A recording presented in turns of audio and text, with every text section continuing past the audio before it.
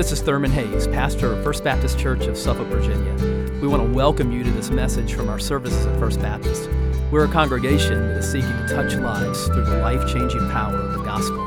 I pray that you'll encounter Christ and His power and hope is found in Christ, our risen Savior.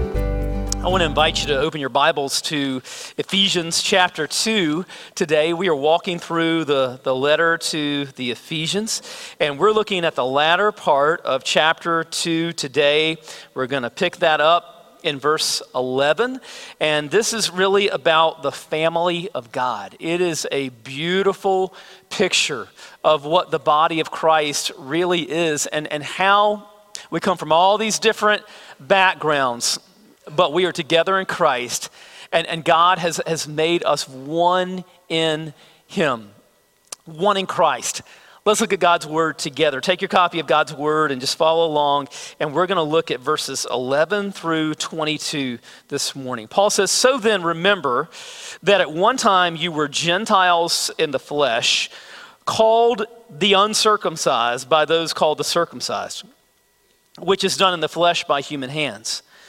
At that time, you were without Christ, excluded from the citizenship of Israel, and foreigners to the covenants of promise, without hope and without God in the world. But now in Christ Jesus, you who were far away have been brought near by the blood of Christ. For He is our peace, who has made both groups one and tore down the dividing wall of hostility. In His flesh, He made of no effect the law consisting of commands and expressed in regulations, so that He might create in Himself one new man from the two, resulting in peace.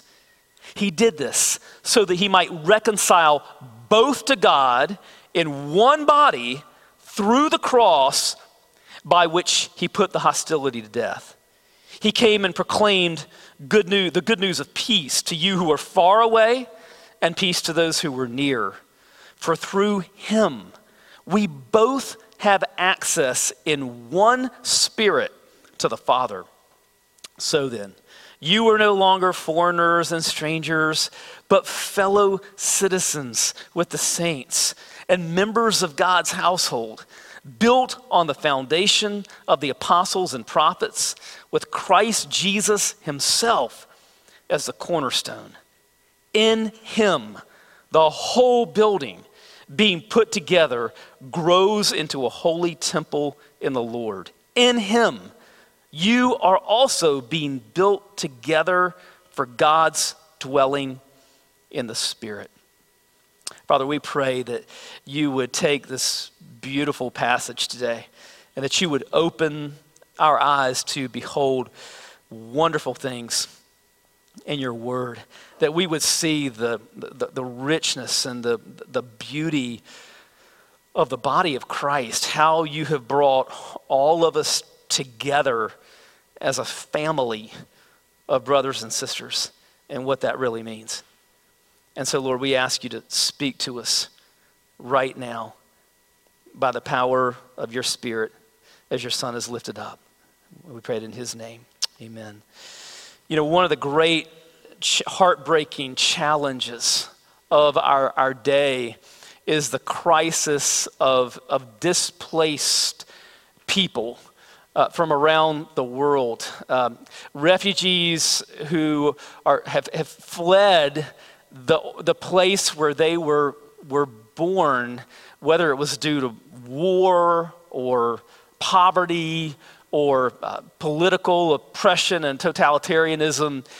And it's hard for us as Americans to even relate, because we go about our business every day not even like conceiving of being so desperate that we would take incredible risks to want to leave America and live somewhere else. But that's exactly the situation for so many people around the world. And of course, what they are seeking is to find refuge and acceptance somewhere else, but that too comes with its own challenges. And you know, the Bible tells us in the Old Testament and the New to be compassionate to those who are strangers among us, refugees, because in a way, that's who we are. In the Old Testament, Israel was in that situation several times. They were in that situation in Egypt and in other places. Even the Lord Jesus, as a baby, he and his parents, Joseph and Mary, all fled to Egypt to escape the wrath of King Herod, who was killing babies. And so Jesus himself at one point was in the situation of being a refugee child. And the Bible refers to us in the New Testament several times as exiles, as sojourners, as pilgrims. In other words, as believers, this world as it presently is not our home. Philippians 3:20 says that our citizenship is in heaven. And so, in a sense, we're never going to feel completely at home here in this fallen world, nor should we, because our real home is with the Lord. But we have been given refuge in him. We have been rescued by God, and we have been given refuge in him. And he's brought us together as a family of brothers and sisters with him as our Father. And this is a beautiful picture of that in this text. And so he begins here by telling us kind of who we were and who we are. From the then to the now. From then to now. So we see that in verses 11 and 12. Let's look at it together. He says, "So then, remember that at one time you were Gentiles in the flesh, called the uncircumcised by those called the circumcised, which is done in the flesh by human hands." Now, what he's getting to here in verse 11 was kind of an ethnic slur of the first century. In fact, the word Gentiles here in verse 1, sometimes translated nations, sometimes Gentiles. In Greek, that's the word ethne. It's where we get the English word ethnic from. And what Paul is pointing to here is sort of an ethnic put down of the first century. Jewish people who kind of looked down upon Gentiles referred to them as the uncircumcised. It was just sort of a way of dismissing them as a lower category of people. Now, the animosity was completely mutual because Gentiles thought of Jews as just strange and weird. And in fact, a couple of Paul's close friends and co-workers, the couple, Aquila and Priscilla, who you meet in the book of Acts. Well, Aquila and Priscilla were actually Jewish refugees who had fled Rome because Jewish people were deported from Rome for a period of time. And so you see in the first century just this hostility, and it went back centuries of animosity between these two groups of people. You know, there are all kinds of rivalries in our day. And in some contexts, rivalries can be fun, right? I'm a sports guy. And so rivalries always just add spice to sports. And usually people are really cool about it. And it's fun. And it just kind of amps things up, you know, and heightens the drama. You think about all the great college rivalries, you know, Alabama and Auburn and Michigan and Ohio State and Texas and Oklahoma and Duke and Carolina and Virginia Tech and, you know, and so those things they're fun. They just kind of, they hype things up. But when it comes to, you know, ethnic rivalry, racial hatred or religious hatred. These are things that have resulted in the deaths of literally millions of people. Now, for Jewish people, the distinguishing mark really was the mark of circumcision. Now, circumcision is something that is done a lot of times for non-religious reasons. Very, very common and done for just all kinds of different reasons. But in the first century, that was not the case. Circumcision was really a defining mark of being Jewish.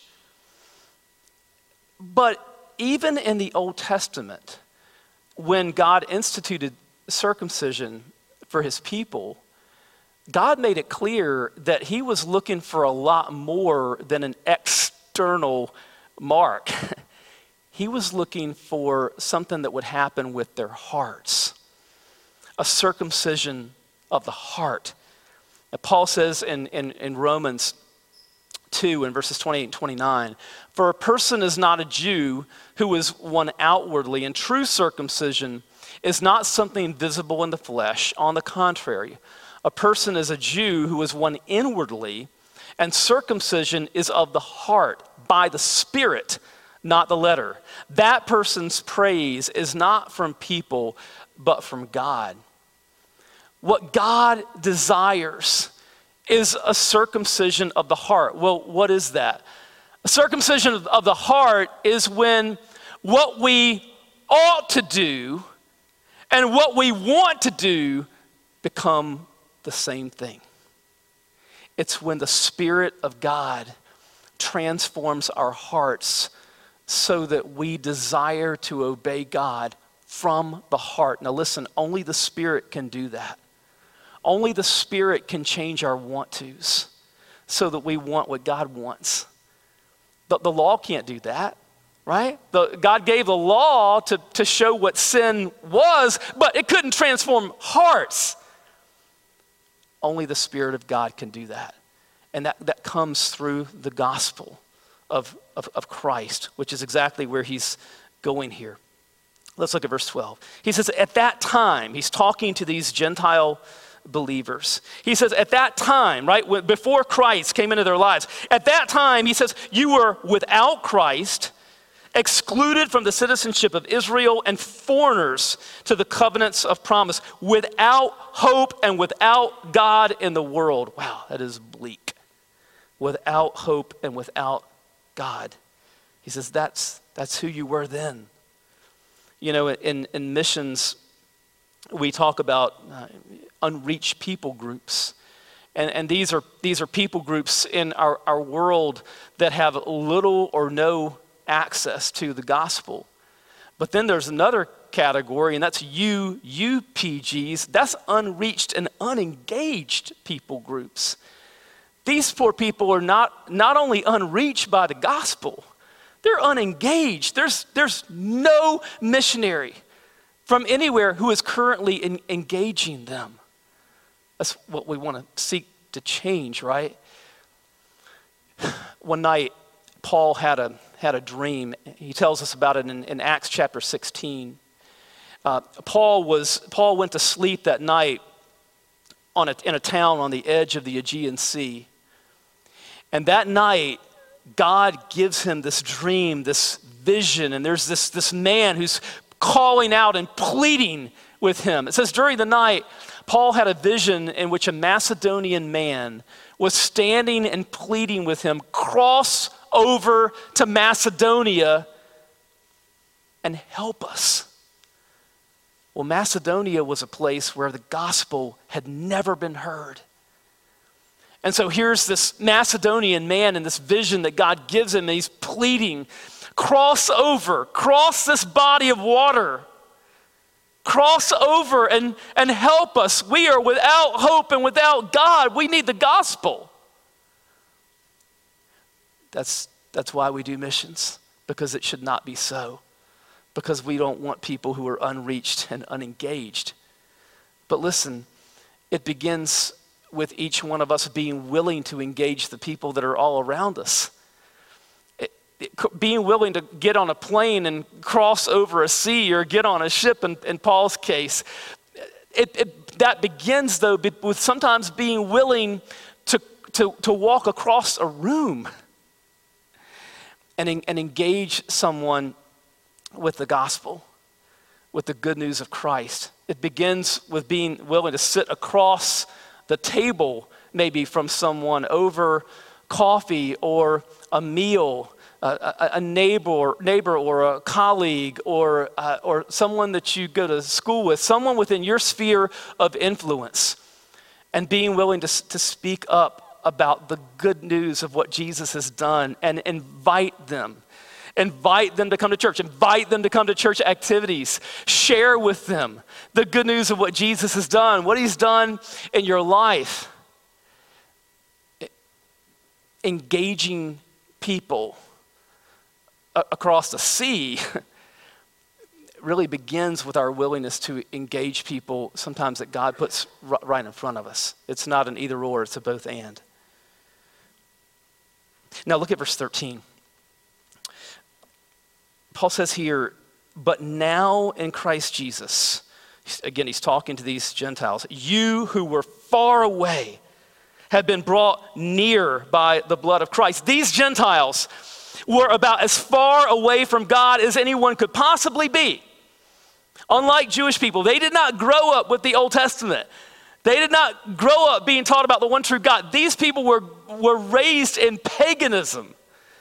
They didn't know anything. It was just a world of chaos and confusion.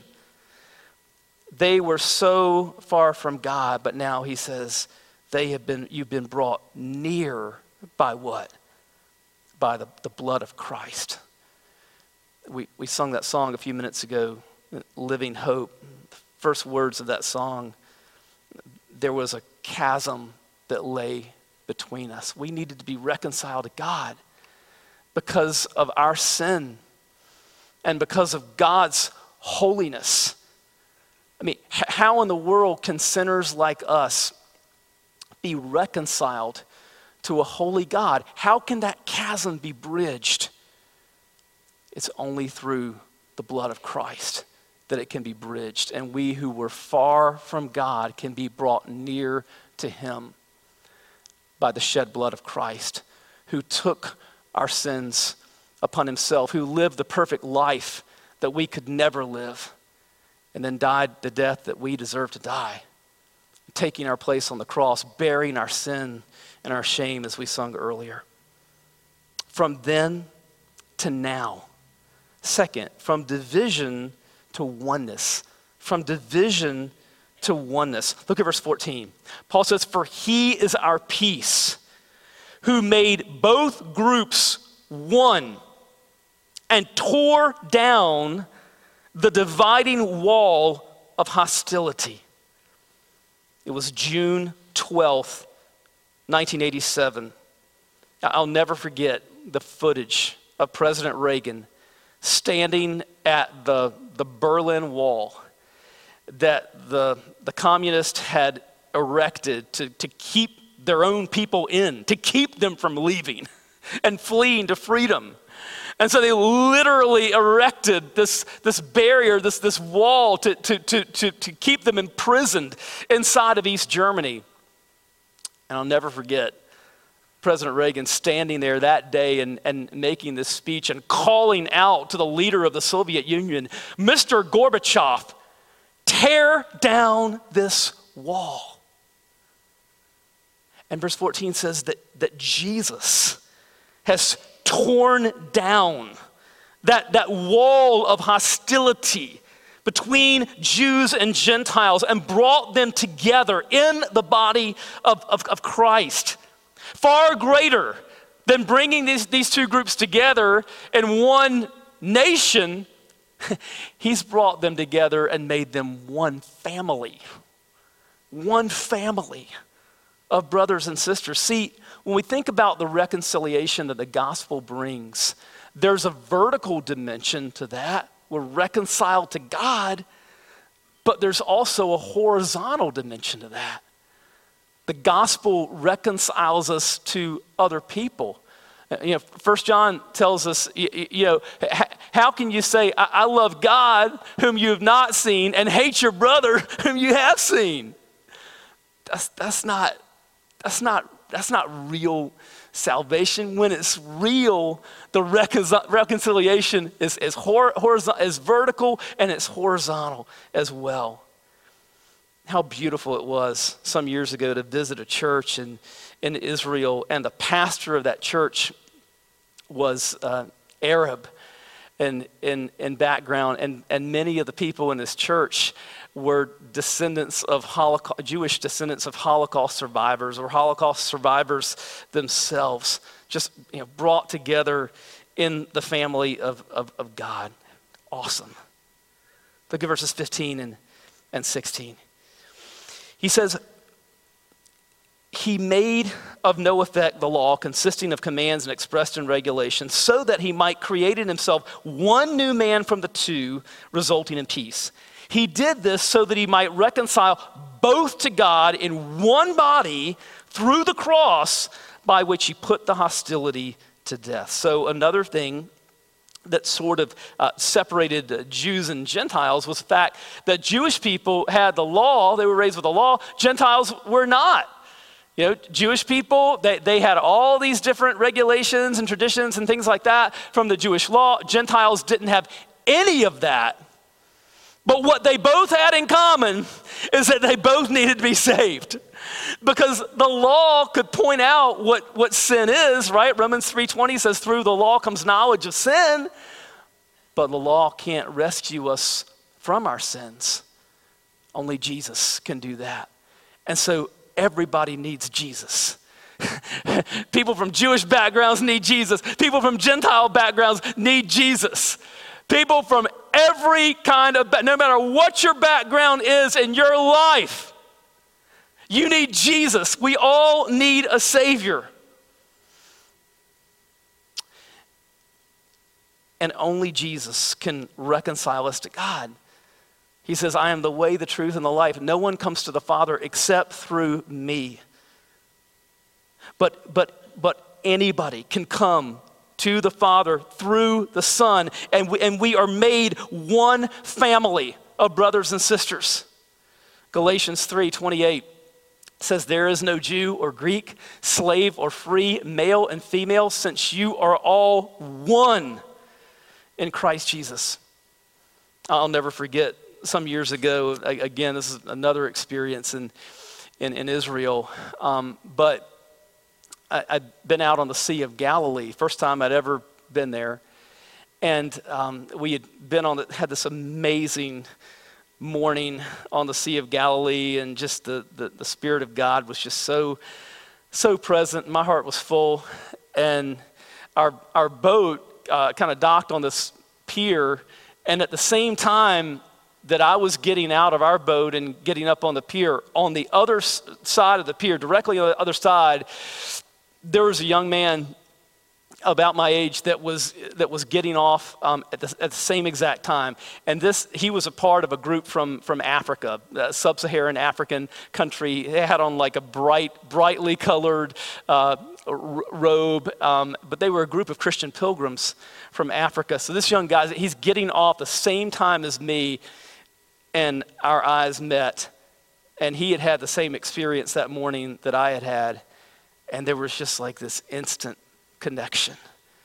We'd never met before, but we just knew we are brothers in Christ. And we just went walked down that pier, arm in arm, arms draped on each other's shoulders, and just talking to one another about what God had done that day.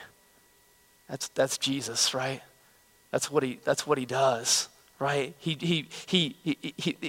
We're part of the same family. There's that family recognition, no matter what our background is. Verses 17 and 18. He says, he came and proclaimed the good news of peace to you who were far away, and peace to those who were near. For through him, we both have access in one Spirit to the Father. What a beautiful picture of the Trinity this is in verse 18. Through him, Christ, the Son, we both have access in one Spirit to the Father. That is a picture of Christian prayer. We come before the Father through the Son by the Spirit. What a privilege to carry everything to God in prayer. The third thing that we see here in verses 19 and following is from shattered stones to living stones. From shattered stones to living stones. Check out verse 19. He says, so then, you are no longer foreigners and strangers, but fellow citizens with the saints and members of God's household. Now, in the first century, Roman citizenship was just a huge deal. There were all kinds of privileges that came with being a Roman citizen. And there were people in the body of Christ who were Roman citizens and those who were not. But now Paul is saying that God has given us all a far greater citizenship.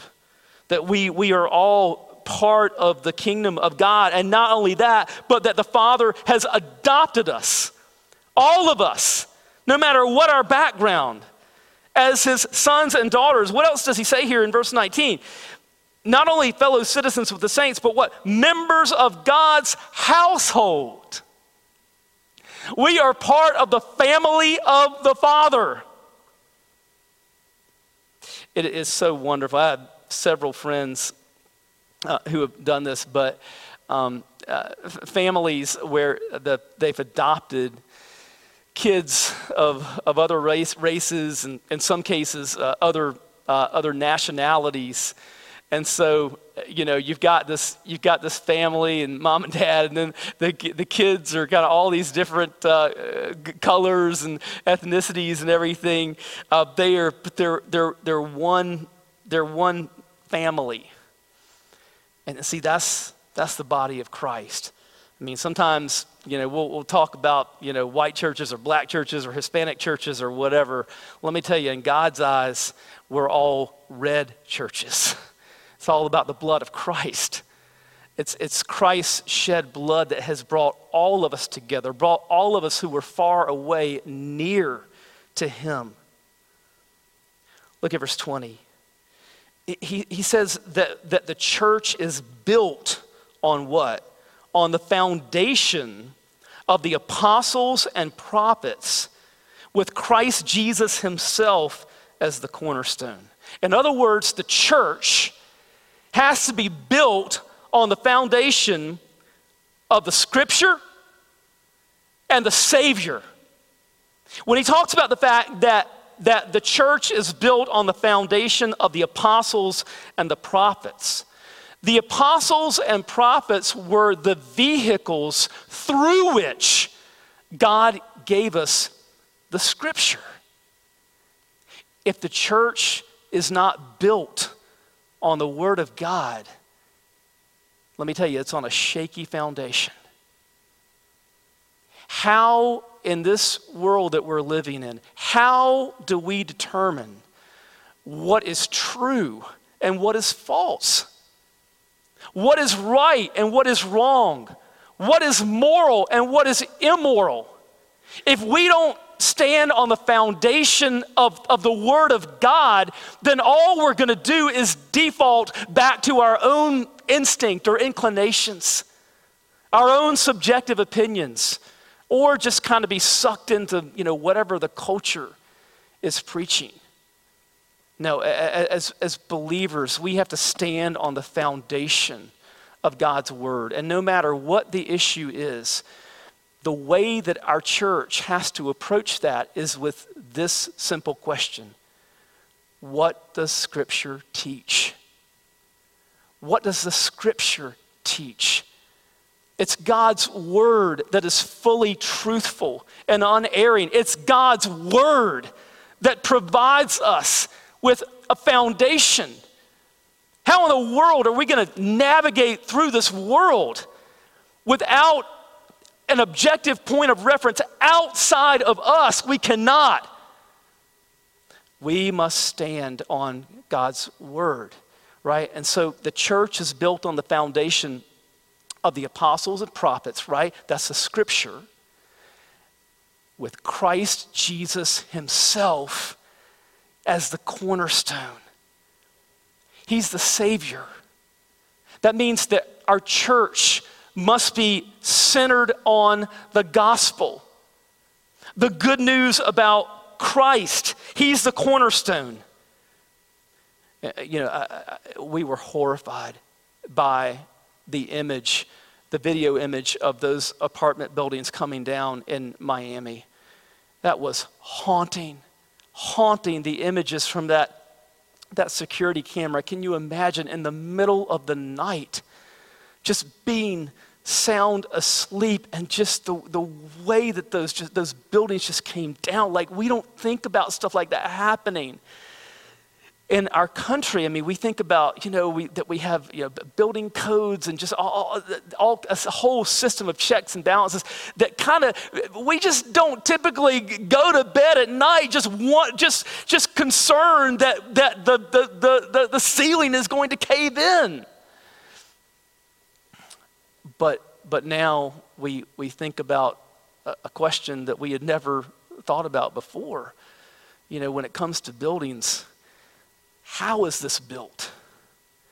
What kind of security does this have? What kind of integrity does this building truly have? The cornerstone is what gives a building its security and integrity and alignment. The church's integrity and security and alignment has to come from our cornerstone, who is Christ. Everything has to flow from him. Everything that we do has to flow from the gospel. And so here it is Jesus, Jesus, Jesus. It is all about Jesus. It's about his work on our behalf, his shed blood for sinners, his resurrection from the dead. And everything that we do has to be done to advance the gospel. That's what should give the church its alignment. Does this help advance the gospel of Christ, our cornerstone? Look at verses 21 and 22. This is so beautiful. In him, in Christ, the whole building being put together grows into a holy temple in the Lord, and in him you also are being built together for God's dwelling in the Spirit.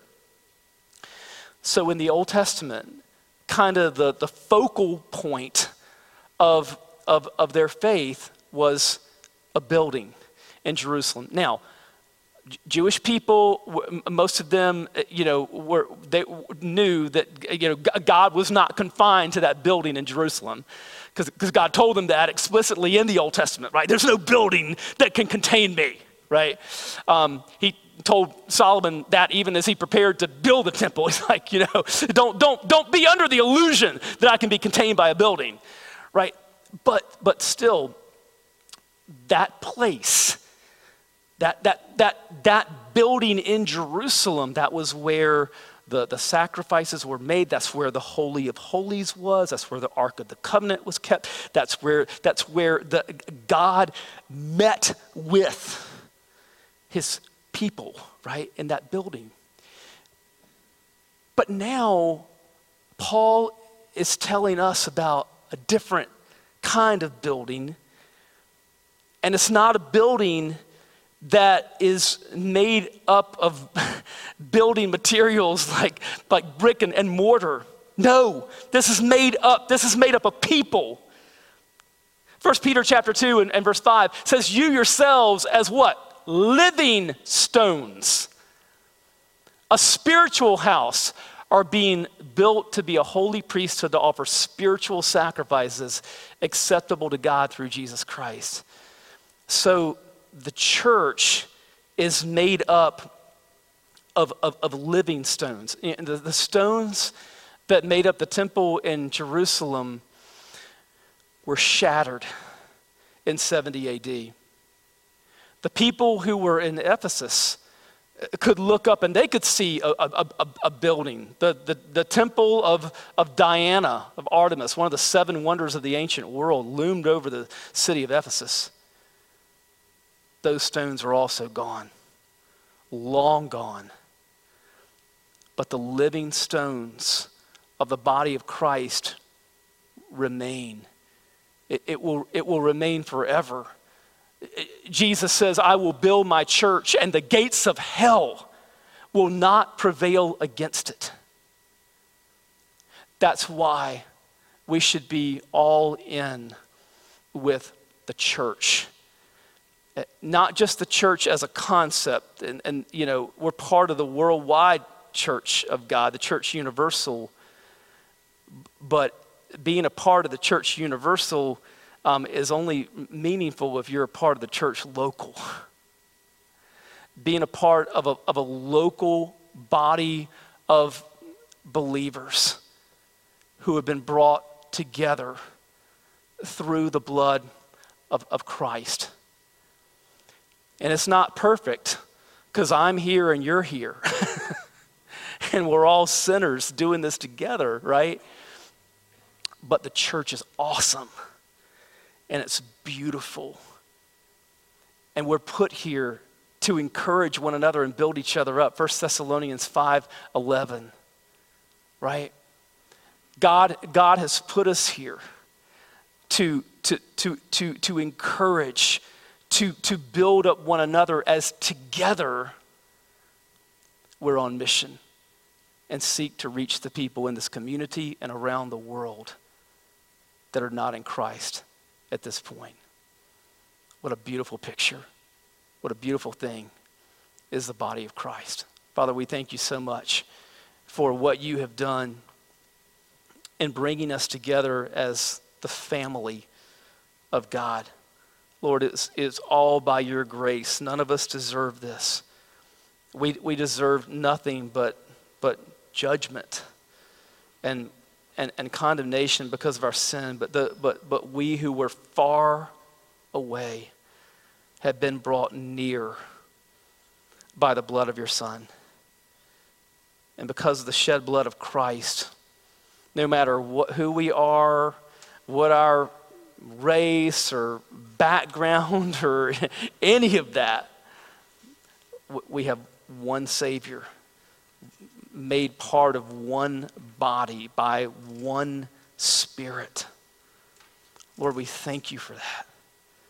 Lord, help us to cherish and be thankful for the body of Christ and to invest in it. Lord, we know that you love your church. Lord, we want to love what you love.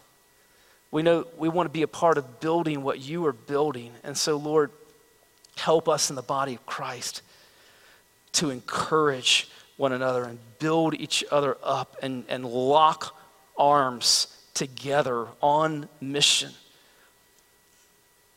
as a church that seeks to glorify Christ by making disciples who make disciples in our community and around the world. In the name of Jesus that we pray. I hope you've been blessed by this message. Christ is the answer for every need, now and for all eternity. As someone once said, Jesus plus nothing equals everything, and everything minus Jesus equals nothing. Have you trusted in Jesus as your Savior? If not, why not now?